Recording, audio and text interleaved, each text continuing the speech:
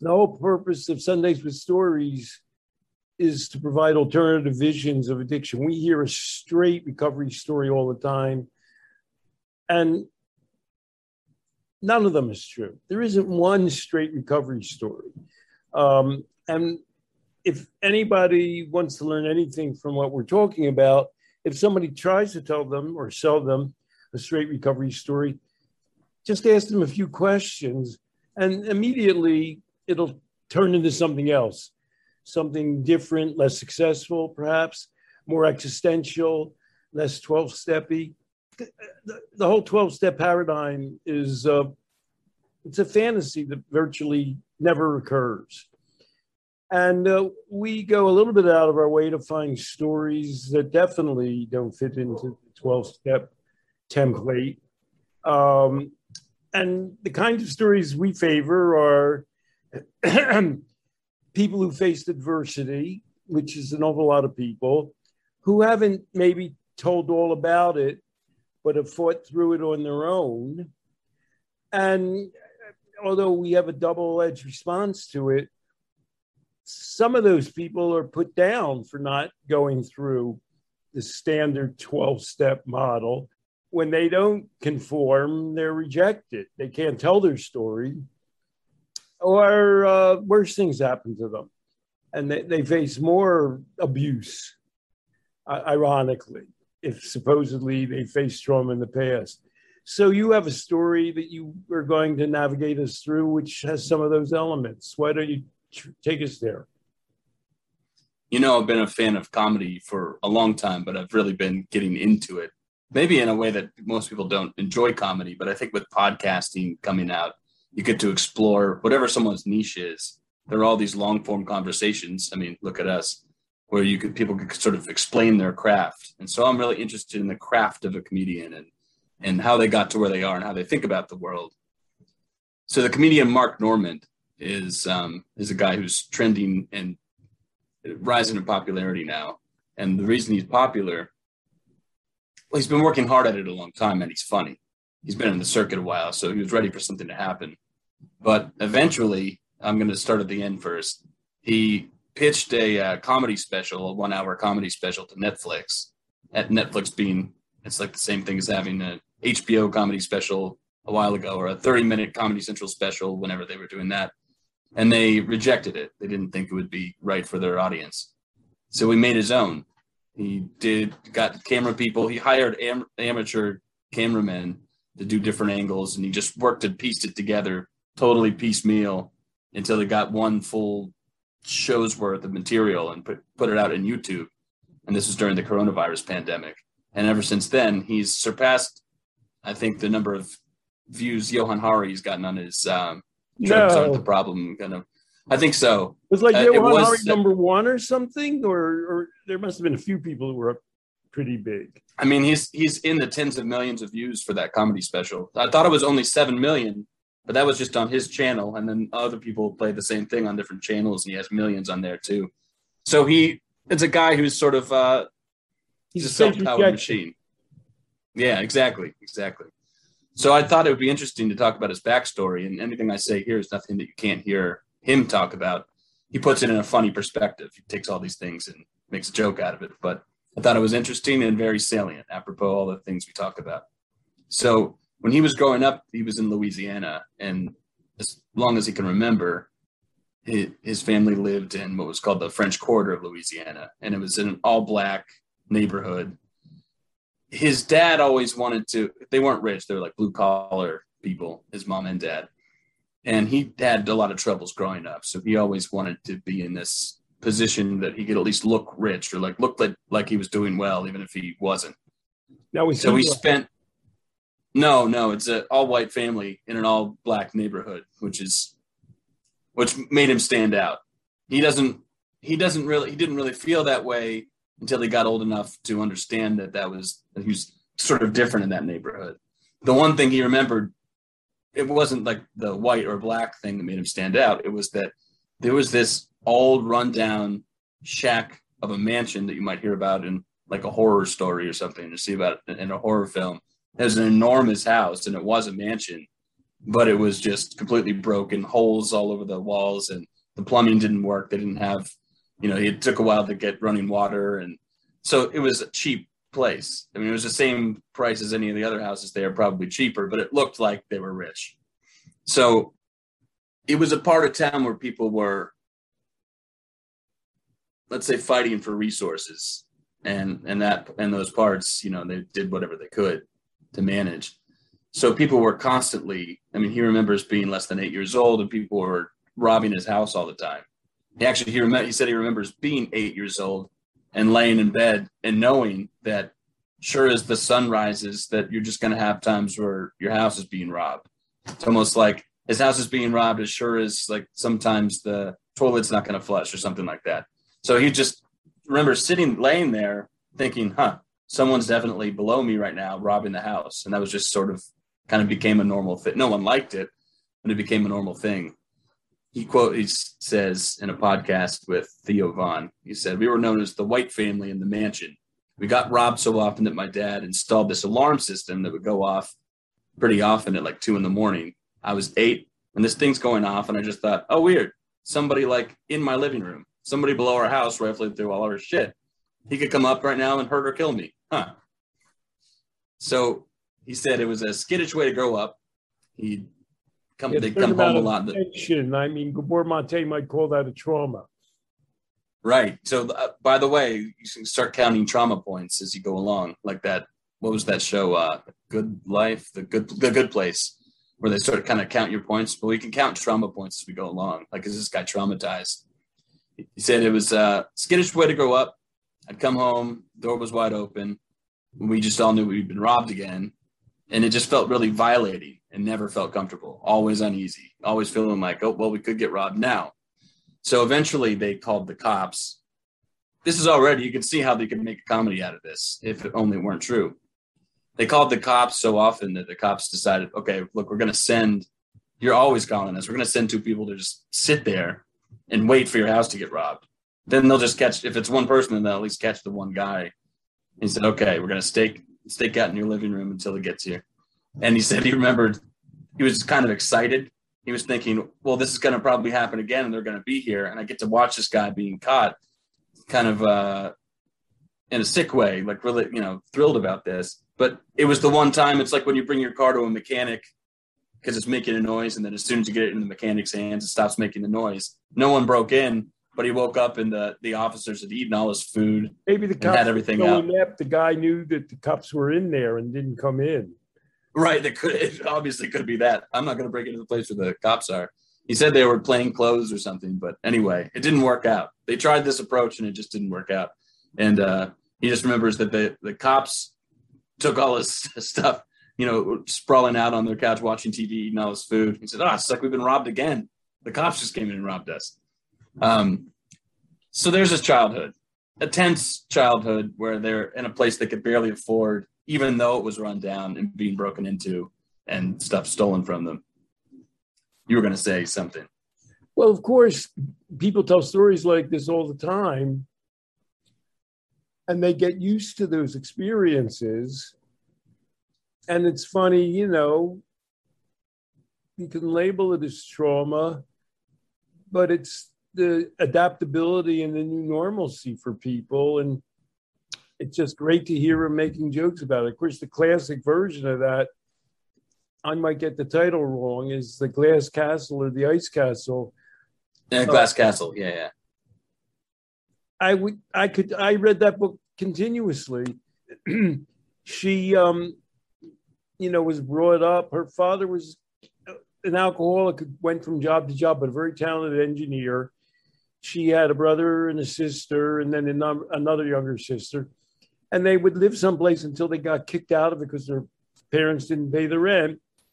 And, she thought that was normal. And one night, there's some famous stories in it that can just bring you to tears. It was her birthday, and her father said, well, I've got a very special present for you. And he took her out into the desert, and he named a star after her. So that star has your name. And then they commiserated and said, do you realize some poor kid is getting some kind of a stupid toy? for his or her birthday. And you're getting a star named after you. And, you know, everything about the story, it was, before she wrote the book, which is the greatest thing she could ever do, she was embarrassed about it. And she was afraid to tell her actual story. But I'll just tell one last part of the story. She, when she was a junior in high school and her sister was a senior, they moved to New York by themselves. And that was an upgrade in their lives. And she finished high school in New York and she got a job at a local Brooklyn newspaper. And she loved it. And finally her editor said, you know, there were better writing jobs than this. And she thought it was great and said, well, don't you have to go to college for that? And the guy says, well, maybe you should think about going to college. And she says, how could I afford to go to college? And then the guy says, well, they have these things called scholarships, you know? So she applied to Barnard and got in Columbia. And then she became who she is. So, you know what? It's just amazing how people power through these experiences. They don't feel deprived in a strange way. They adjust to it. And then in some cases, they're even more rocket fuel to go ahead, like this guy Norman, so they turn him down at Netflix. All right, I'll have to make my own comedy special. He very well put. I read that book after you mentioned it, by the way. You came to Vermont and you were talking about it, and I think I'd seen the movie, but the book, it's worth reading. I don't know that measured up. There's just, well, are you going to tell the story about how about his role model and recovering his yes. Coming up. Yeah. So he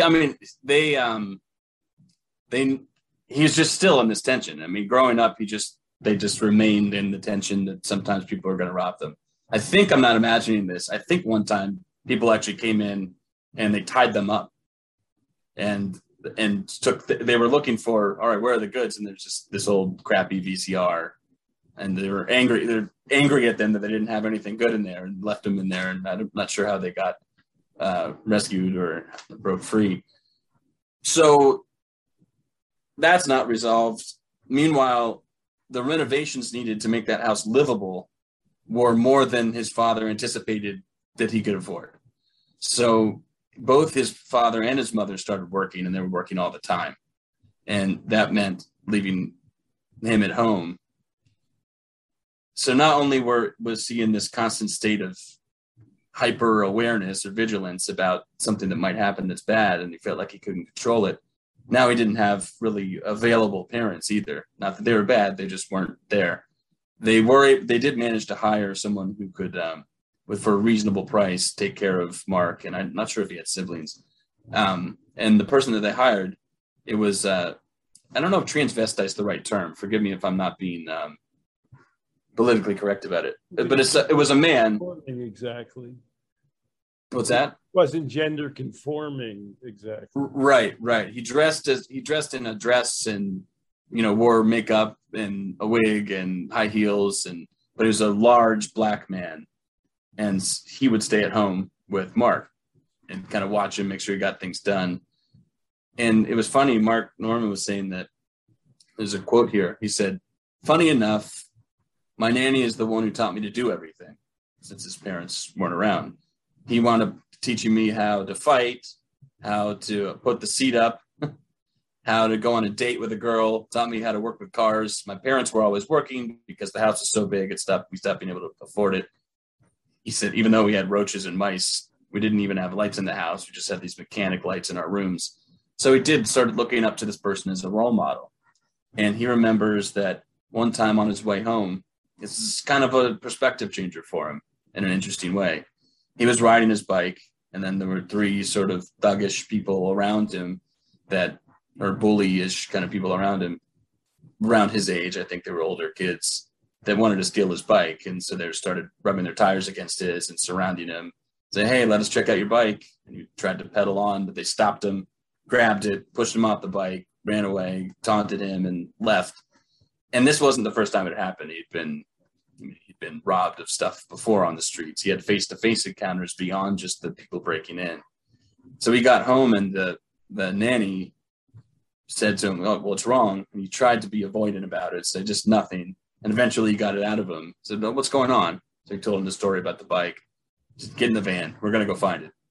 So he was just thinking, all right, I'm riding with my nanny and there's a man in a dress in a van out to try to avenge the bike that I had stolen from me, from these people. And they drove around for a while, and they found the people. So they looked, and he thought he spotted the bike, the nanny did. He said, "That's yours." And so they found these guys on a stoop. They were trying to sort of reformat it, I guess, to kind of strip it down and put different parts on it to disguise it for when they sell it. And he came up to them in his dress and high heels, said, "That's not your bike." And they were just laughing at him, calling him names and being terrible to him. And he said, "All right, what are you going to do about it?" And he went out, pushed him out of the way, grabbed it, Mark Norman said he put his enormous hands on the handle of the bike and just looked at him in the eye, grabbed it, and said, "That's what I thought," and put it back in the van, took it, and then they went home. There's nothing, it's not like necessarily a value story, although you can make an argument for it. But what he got out of that was a change in perspective, that there are ways that he hadn't really thought of that you can control situations. You have maybe more control over something, or there are more things you can do to even out a situation than maybe you could imagine. And he said that sort of led him into the kind of work ethic that he now has. He's a very successful comedian, and he's always working, and he's always imagining that even though he's in some certain place, he's sort of just kind of naively imagining that he could go further than he is. And he says he relates that all back to kind of moments that he's had with this person, that being kind of a central focus in his memory. People somehow out of childhood, you have to emerge from childhood with agency. And there's two rough models for doing that. In one, you're kind of living on your own and you develop agencies. We kind of frown on that. And it has a lot of possible drawbacks. And then the other, your parents are perfectly good at teaching you agency. And you emerge as a very independent and self-respecting person. But people are having a lot of trouble with that second model, the part where your parents are very capable and competent, and they bring you up and they teach you to have agency. That turns out to be a little trickier than we thought, where childhood used to have a lot more. And I know you're talking to a person who's famous for burrowing through that issue, and you have a podcast. We've had a podcast on that.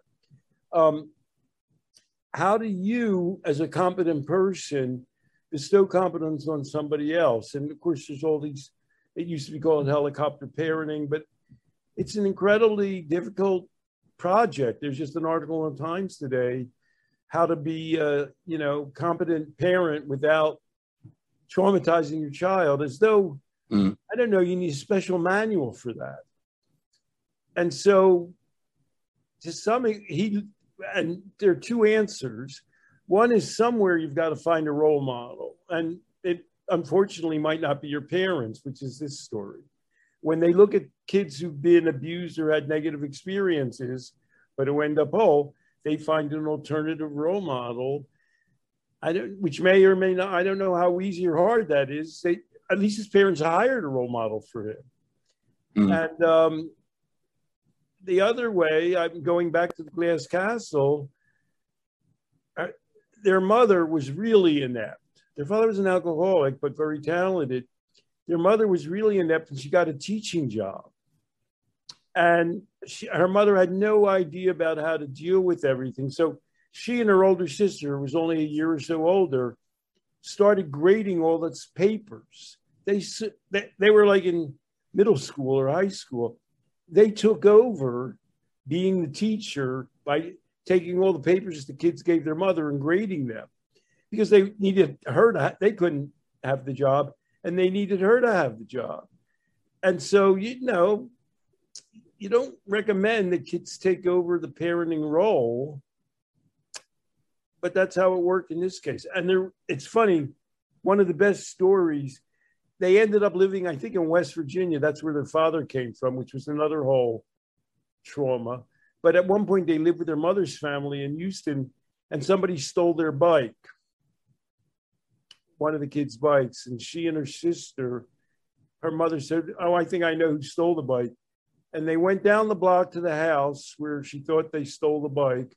And her mother started doing a war dance outside and putting a hex on the house.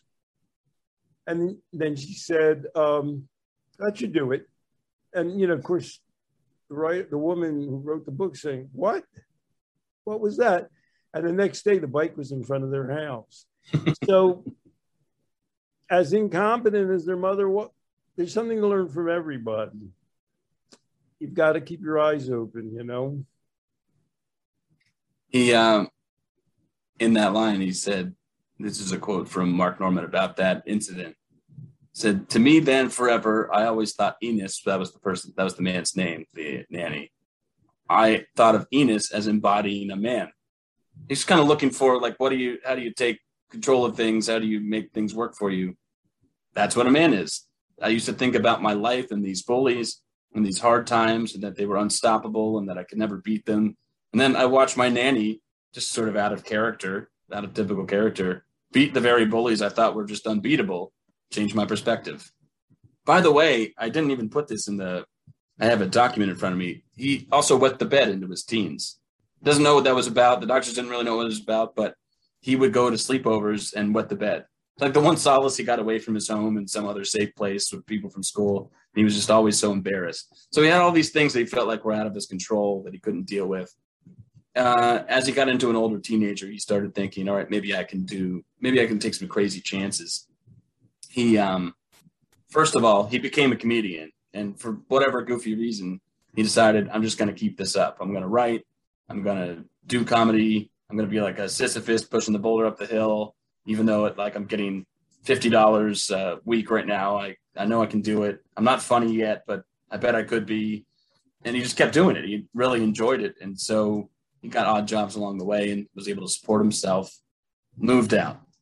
And he finally got a little bit of a circuit that he was doing, so he could barely scrape by. It's like a minimum wage in total gig that he could have a little crappy apartment. And he was doing comedy in New York City circuit. And he was drinking a lot, because that's what you go to comedy clubs, and musicians could commiserate. You go to these clubs if you're not established yet, and you get paid in some very small amount of money plus all the beer or liquor you can drink. And so he wound up having this style of, he was working, but it was really it was backbreaking work for nothing. And so he kind of forgot his own process after a while. Like, why am I doing this? And he would have these hard nights, and then he'd come back and he'd drink a lot, and he would drink so much and he'd get blackout drunk. And he said for a while there, or as he called it, for a blip there, I had a real problem. Like I forgot about why I was doing this thing in the first place. And instead of enjoying any of the process, I was just sort of drinking to forget it. And I felt like it was something I just had to do, and I couldn't do anything else. So he just started he realized it and started making new connections, seeing if he could network with new people, go to new places, get bigger gigs, try to take advantage of technology and put things online so people could see them. And eventually, he kept running and doing it, taking care of himself. He talks about he became a little bit overweight. He was eating all the free food, drinking all the beer, sleeping with women and not remembering it, things like that. And he remembers trying to take it a step at a time. So he went, all right, my health, I'm just going to go to the gym once a week. Like, I don't really want to go to the gym every day, but I bet if I go once a week, it'd be better than me doing nothing. And as far as food, he had all these weird ideas about how he could make these small changes in his life. And in the meantime, while he got his mind on, well, I already am doing something about this, so he didn't have to ruminate over the problem, he said he started really enjoying his craft a lot more and seeing it for what it was. And just every time he went around the world anywhere, he was looking for what's funny about this. What's an interesting way that I'm seeing this that I could re-explain to somebody else in a way that they hadn't thought to explain before. Which in a even way, though I know that sort of brought up to do in a way, because he had such right. an odd background. Right. You know, Right. who has a giant, cross-dressing nanny. How did he think about? Does he call himself an alcoholic, or what is he? How does he describe that period? He's never called himself an alcoholic. I mean, unless it's as a like a really one-time offhanded joke. He doesn't call himself an alcoholic. He just said, "Yeah, for a while there, I was drinking way too much," and then he talks about how but he also puts that in with, I was eating way too much. I was just not taking good care of myself, and he remembers that felt a little bit like it was tugging against what he wanted to do. So he tried to figure out a way stories like this about people who transition through addictions. We mention them all the time, Drew Barrymore and other people. By the way, we include the story of the Glass Castle. It's in our book, Behind You, Outgrowing Addiction. We didn't mention in our book, for some reason, my mind just filed into it. A girl with an impossible name, I'm sorry, wrote a book called A Drunken Girlhood. And for some reason, she started drinking intensely, like when she was 13. And she went to Syracuse University, and she was drunk the whole time. And she describes putting on makeup when you're drunk and what that's like. And, the book caught a tremendous amount of attention, like, how was this girl abused? And, what's college life like that she did this? Did you look up her name by any chance? Yeah. Is it? I'm gonna say it wrong too, because I remember it's not phonetic the way it looks, but it's Corinne Zailckas. Spell it. The last name, it's Corinne, it's Koren, and it's Zailckas. For some reason, I remember the two consonants. You're pronouncing them both or something, but. And so she graduated Syracuse, and she got a job writing, and she got a boyfriend, and she stopped drinking, and she has a website, and people started abusing her because she never went to AA. Yeah. When you're an alcoholic, nobody drinks from the time they're 13. All the theories of addiction say anybody who's relied on alcohol that time, you're an alcoholic one way or the other. And then the way she said, she would respond, I just don't think of myself that way. And she's not as Corinne Zailckas. She's not popular now because she doesn't fit a niche. People like the story of A Drunken Girlhood. They don't like the story of, well, I stopped that. I grew up and I got a life. Just like her, did she stop drinking? By the way, I'm not. I don't remember that. She's not. I don't know if she became a moderate drinker. I think she might drink occasionally. Mark Norman talks about this period of his life that he was sort of just, he was just working too hard. He wasn't having fun, but he was doing something he felt was necessary. And then it got to a point where I felt like, I can't tell if I'm doing something that's necessary to build up or not, to build myself into who I want to be. But I know that when I'm not taking good care of myself, I'm hindering that process, even if I am doing it. So I've got to get something I got to at least believe that I have that under control. So that was his mindset. Like, my lifestyle needs to be such that I can spend my mental energy feeling good about what I'm doing. And then I can, make something of myself. That's another essential quality. Whatever trauma you have, if you retain an intact version of yourself as being a valuable person, well, first of all, you learn survival skills. Second of all, it's good to have a role model. And third of all, you have to somehow, and as a parent, you have to inspire in somebody an intact sense of themselves, that they shouldn't be violated. And people get that under the most remarkable circumstances. If there's one parent that's encouraging, if there's one relative that's encouraging, and maybe that's what the nanny did as well, to teach you that you deserve to be respected and to, not to be abused, and that you can, and including by yourself, and you can evaluate your life in those terms. Well, I'm doing the wrong thing because I'm harming myself, or I'm not being good to myself. Something that really got him some extra popularity. He was already doing bigger gigs. Then the comedian Amy Schumer saw him one night and thought, "Oh, you're hilarious. All right, you're kind of on the spot said, do you want to open for me? How long do you have? Can you do 20-minute, 30-minute sets? All right, you can open for me." So he went on the road with Amy Schumer. She's doing arenas. And so now he's got a little bit of recognition in these arenas. And then he started doing his own shows, and nobody was showing up to the gigs, and he had to do morning radio and morning TV. And he has this viral video. Maybe I'll put it up so people can see it. I can't repeat anything on it because without the context, I just sound like a jerk. But basically, he sabotaged. One time he went to, I don't know if it was Detroit or Chicago, wherever it was. He was thinking, I'm so sick of waking up at 4 a.m. to advertise the place I'm playing to. And they're asking me these questions that they don't care. It's one of those just like, oh God, pre-crafted, no one cares questions. So he just sabotaged it and made a mockery of the show. And they were in good fun, but there was this woman interviewing him that I felt bad for because he would just make these extreme answers and be satirical and ironic about it. And that actually got him, he was just being silly and just broke the format. That actually got him some fame. And so anyway. No, I had a period of my life when I did quite a bit of TV. I write about it in my memoir, A Scientific Life on the Edge. I went on the Oprah show, and I sort of hijacked the show and started calling on people in the audience and doing what I just described to you, asking them questions about their stories, and none of their stories were held up. And,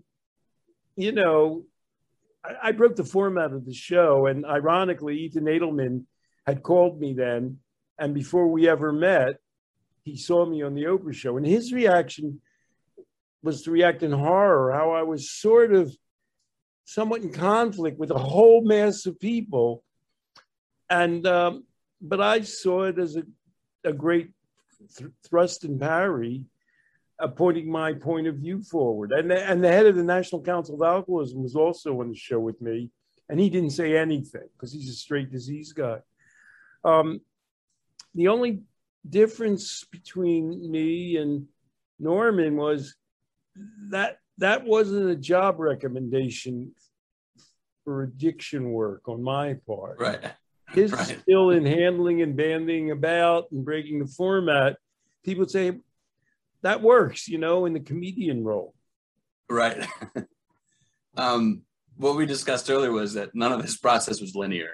He doesn't have a recovery story. He doesn't say, oh man, I hit my bottom and now I need to, by the grace of God. But he doesn't have one of those stories. He just remembers a period of his life when he felt like he wasn't healthy mentally or physically. And he talks about the whole gestalt. He doesn't talk about just drinking, although he mentions it. Funny, he still drinks.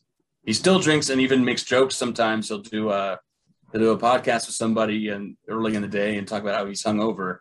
I mean, so he's trying to have a good time, and sometimes he even goes a little too far. He smokes marijuana from time to time, but what he says is he's so focused on his work now. He's famous now. I mean, he's one of the biggest comedians that there is, and this happened like seemingly overnight to an unaware audience. Probably feels like a whole lifetime event for him.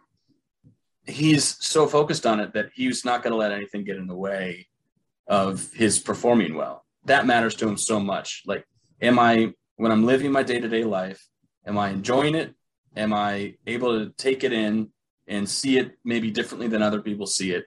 See the nuances and interactions with people and situations. And can I write about it?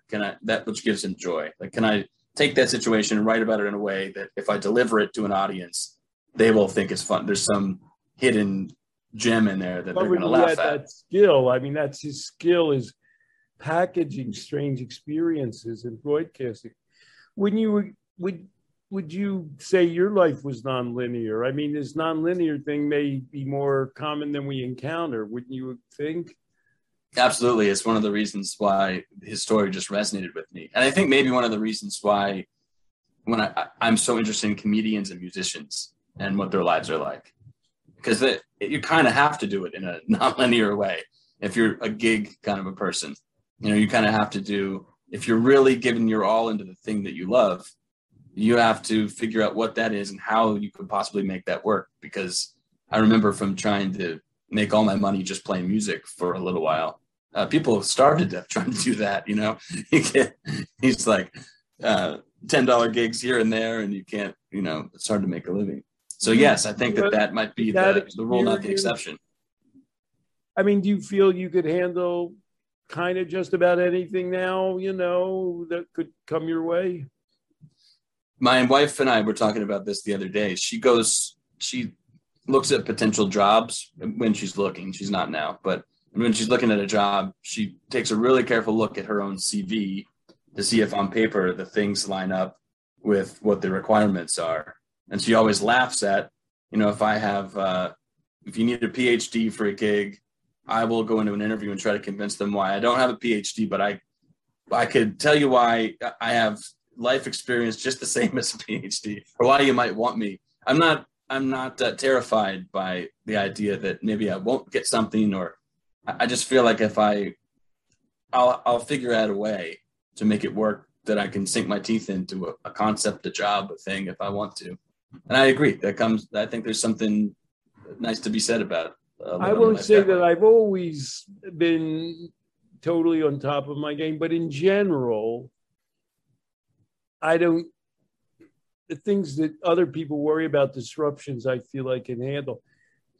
Ethan's commentary after seeing me on the Oprah show, and he repeats it to this day. That happened in 1989. He'll say, "Oh, I saw Stan on the Oprah show, and he was the smartest person there, and he pissed everybody off." And so I finally said to Ethan, "Ethan, why does that matter to you so much?" I mean, Ethan's a guy who headed an organization, had to get people to give him money. He has a certain sense of, his father was a rabbi. He has a certain sense of propriety that you need to get people on board. If you're going to legalize marijuana, you have to convince people. And it did, take a decade or two. But I said, "Ethan, haven't you learned that I don't think that way? The fact that everybody gets upset with me sort of doesn't penetrate my brain. I mean, I'm aware of it, but I don't go home and worry about all over it." So I've got two questions for you. Why are you so concerned that everybody like you? And I guess the correct answer is, well, that's your gig. That's how you've done what you've done. But how come you haven't realized that that's not how I think? Why aren't you, after knowing me all these decades, alert to the fact that that doesn't matter to me so much? What do you think his answer would be? Stan, you'd probably be a lot better off, wouldn't you think, for everything you wanted if you didn't piss everybody off? And then I would say, well, nobody does exactly what I do, present a whole different model of addiction. And, every once in a while, Nick Heather, who's a kind of a gruff Englishman, he is a psychologist, and every once in a while he says something really insightful. He goes, "Stan, your whole personality is geared up to what your role in life is like. You obviously, you make jokes about things, you create conflict, and you don't let it overwhelm you, because that's what your whole presentation in life enables you to do, and you've done something significant that nobody else could do." So, I guess the best argument you could make is that we're each geared for the role that we have in life. And I guess the lesson to take out of that is you want to get those two things in line. I mean, at some point you want to say to yourself, well, what is it exactly that I'm trying to accomplish here? And is my personality and presentation and skill level in line with that? And talking about negative, my brother committed suicide late in life. he didn't have that lined up. He was a little offbeat like me, but he worked in a kind of corporate IT world, and it didn't come off. He never really, people liked him, but he never really squared that circle of getting who he was in line with what he needed to do in the world to get by. And that, so I'm aware that you have to meld that somehow. If you're, and it took you a while to kind of line up your ducks so that what you were doing was in line, in keeping with where you wanted to go. Would you say that you had that alignment issue, kind of like aligning the tires in your car? I do. And I also will say that the coronavirus pandemic is a good indicator to me. There's a dimension of having your life kind of figured out or in the right direction that I think is, if you can measure it somehow, it's crucial. And it's that if things go totally differently than you thought they might go, can you stand on your own 2 feet? And, you know, the coronavirus pandemic was not good. And I had favorable compared to many others life situation. And some of those were things that were just good moral luck that had nothing to do with me. But a lot of it, my response to it was just me being me and having the outlook that I have. And I think I was able to do a pretty darn good job in that during that pandemic and the uncertainty, making sure that my family was doing okay. Everybody's nerves were cool. I could assure that no matter what happened, I could still make money. I could still go out and do things. I could still be productive, and that we could all still be happy. Sort of like a stoic outlook on things. In a way, you're talking a little bit like what I said the Norman situation was. You've had some ups and downs in the past, so you're a little bit better on rocky flying than a lot of people have. In fact, that's where I'm. Oh, sorry. Go ahead. No, go on. That's where I'm headed. Is that Mark Norman got to a point where he was just a workhorse, and I think he did it with good balance and making good friendships and connections and living a good life along the way. A goofy one, as you might say. I think he makes fun of himself sometimes, but a good and balanced one. And he's so centered on his purpose that when the pandemic hit, you can imagine performers out of anyone really took a hit. At least musicians can kind of, you know, you could play music and, you know, whatever the people were doing, ask for tips or just create an album. I guess comedians could kind of do that, but he's a stand-up comic. And people try to do the whole, like, oh, I'll do stand-up over Zoom thing, but it's just not the same. He went out and immediately started doing, he'd round people up on the streets and do a social distance in Central Park, get them together, pay some kid with a camera to film it, and then he'd do a stand-up set to people in Central Park. Or he would go and, totally illegally, but he'd go up on a rooftop somewhere and do the same thing, or try to, you know, and it wasn't for money or whatever. He was pretty much all set in that arena. He just wanted to work on his chops, be moving and doing something. And during the coronavirus, he said that whole thing happened and people were so unsure. Everyone was off the streets. Are we all going to die? Kind of a thing. And then shortly after that is when he found out Netflix wasn't going to accept his stand-up special. Luckily for him, he had already been doing this kind of piecing together of, hey kid in the audience, you're a photographer, or someone would write him on social media. I do photography. Any offer that anyone ever gave him to, can I film your show? So yeah, sure. And they give him a VIP ticket and have him film his show. He took from all those clips of different stand-up shows, one full piece spliced together, one full comedy hour. That's how he turned this is during coronavirus. This is how he kept himself busy. And that's how he turned this. Well, the world is not able to leave their house anymore. Netflix said no to my special. I'm not able to perform my craft. Yet, that's when he put together this hour special that gets millions and millions of views and has made him much more famous than ever. And doing that kind of work and podcasting and all of that stuff, he just knew that he had to continue his purpose. It's not like he wasn't used to living during periods of time where he felt like he had no control over things. He's already lived through that, and he remembers that, you know, he's able to kind of remap and figure things out. I mean, you could make, I don't want to take it too far, but right now, uncertainty is our future. The Yeah. pandemic's returning, and who knows what's happening, and whatever. There's a million uncertain things. In a way, his reaction to the pandemic is, and I think you're in my reaction to it, is among the best ways to react to it. And we've had experience in uncertainty. It's not like either of us, if we lose our main gig, or if he didn't have a main gig, would be completely at sea with no direction and no ability to navigate. It's almost as though when you're raising a child today, which I know you are, and I have grandchildren, somehow uncertainty and coping and being flexible has to be built into the package, along with the purpose. You have to know what you're pursuing. You have to know what your skills are. You have to develop skills.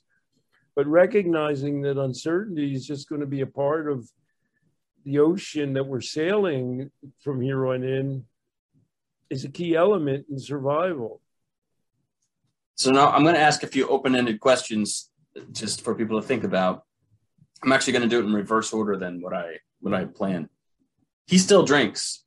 He still, once in a while, use drugs.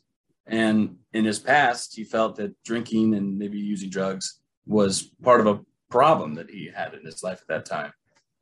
You might ask, like, who is in a better situation? Someone who has had a problem with drinking and completely stopped now, or him, since he still drinks and even probably drinks too much sometimes, or gets drunk and drinks to intoxication sometimes. I have to say, given that he's grown up with all these traumatic situations, so he's got a house that continually was robbed, he was mugged in the streets. He had his parents had to go work and leave him at home with this person that he doesn't know, but was wearing women's clothes. And so he didn't know how to make sense of the situation. He was always had this tension. He wet the bed. He got to a point where he was trying his best to break out of the cycle that his parents had started him in, but he was probably drinking too much. And that's one way you could look at the whole thing. And on the other hand, if you look at it through a developmental lens, you could say that throughout his life, every time he had problems, both, even if you looked at his parents being unavailable through that first lens, you could also say they had the wherewithal they knew they had to hire someone to take care of him. They knew that they had to work in order to afford the place that they were living. The person who was taking care of him turned out to be a role model. And maybe that's an unorthodox kind of a way to set up a role model situation, but he managed to do it. And Mark managed to take these times in his life that were difficult for him and pour all his energy into something that was purposeful. That was his flight out of any kind of torment that he was facing in his life. I think he's in a much better position as a drinker, not even just a moderate drinker only, but someone who drinks more than maybe me or you and probably drinks too much on occasion.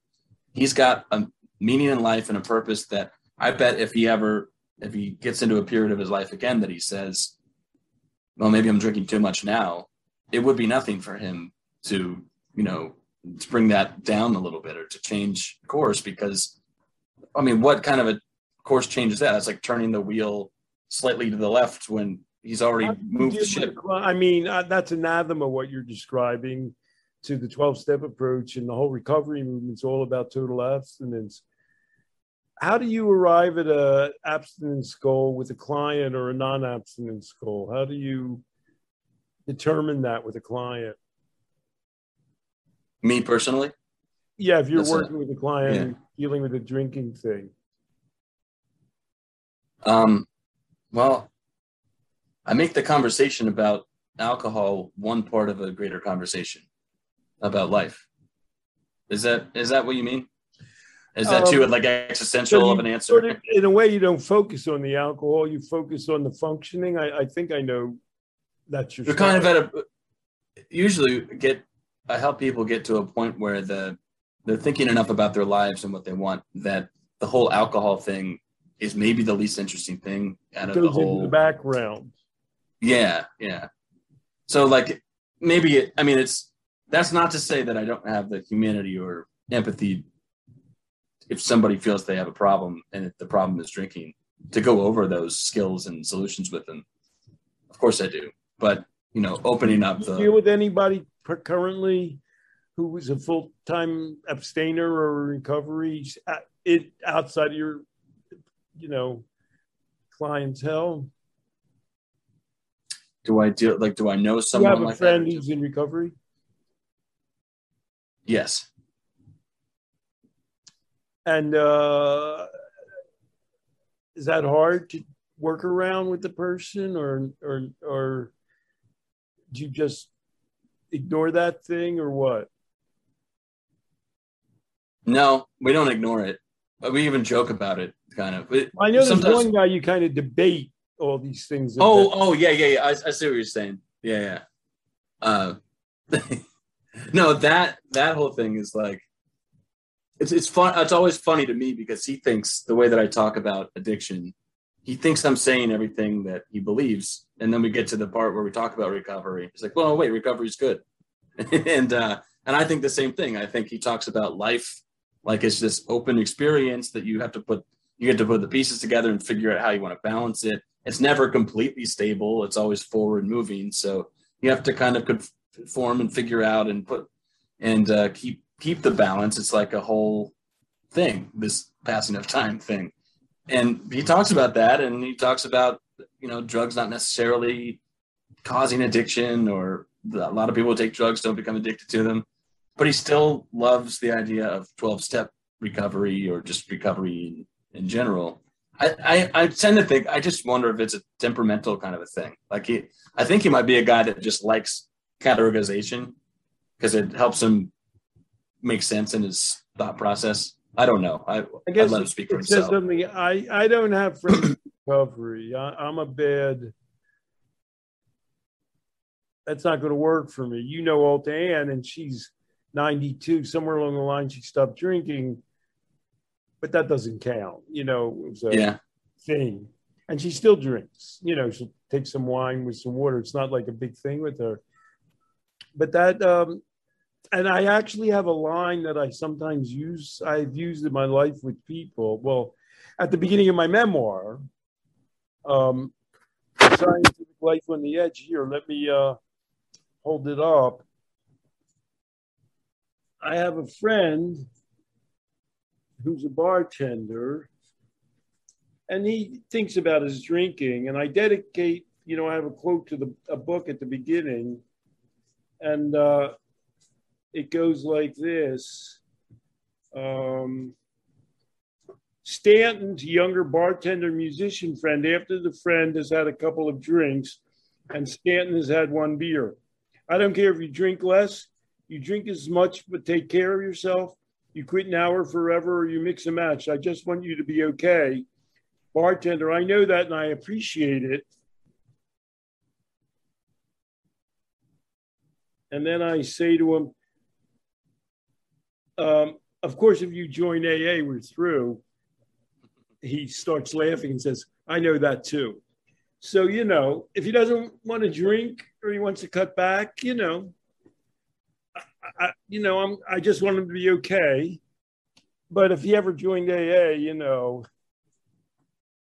so I say that to people.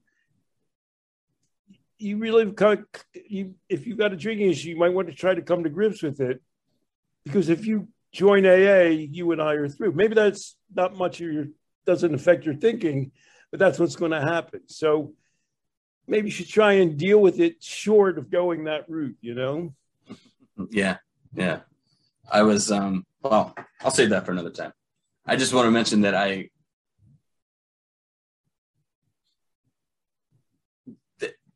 there's this idea that drinking is that kind of a thing. It's just inescapable in people's minds that drinking or drugs are that kind of a thing that you just can't go a standard route with. This is what the whole concept of our podcast is about, where we're saying, yes, you can. Don't you see it all over the place? So this story today is a guy who he couldn't be in AA or recovery. It wouldn't make any sense to him.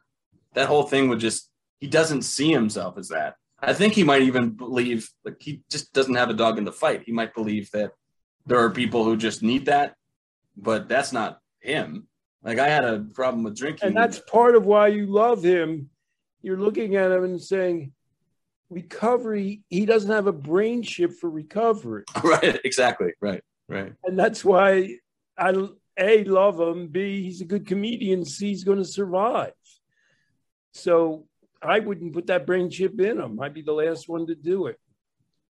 I think the same thing goes with trauma. So you say, was he traumatized? It's like, what does that mean? You know, I think I put up there, it's like trauma's bad. And how many times do you have to utter that tautology?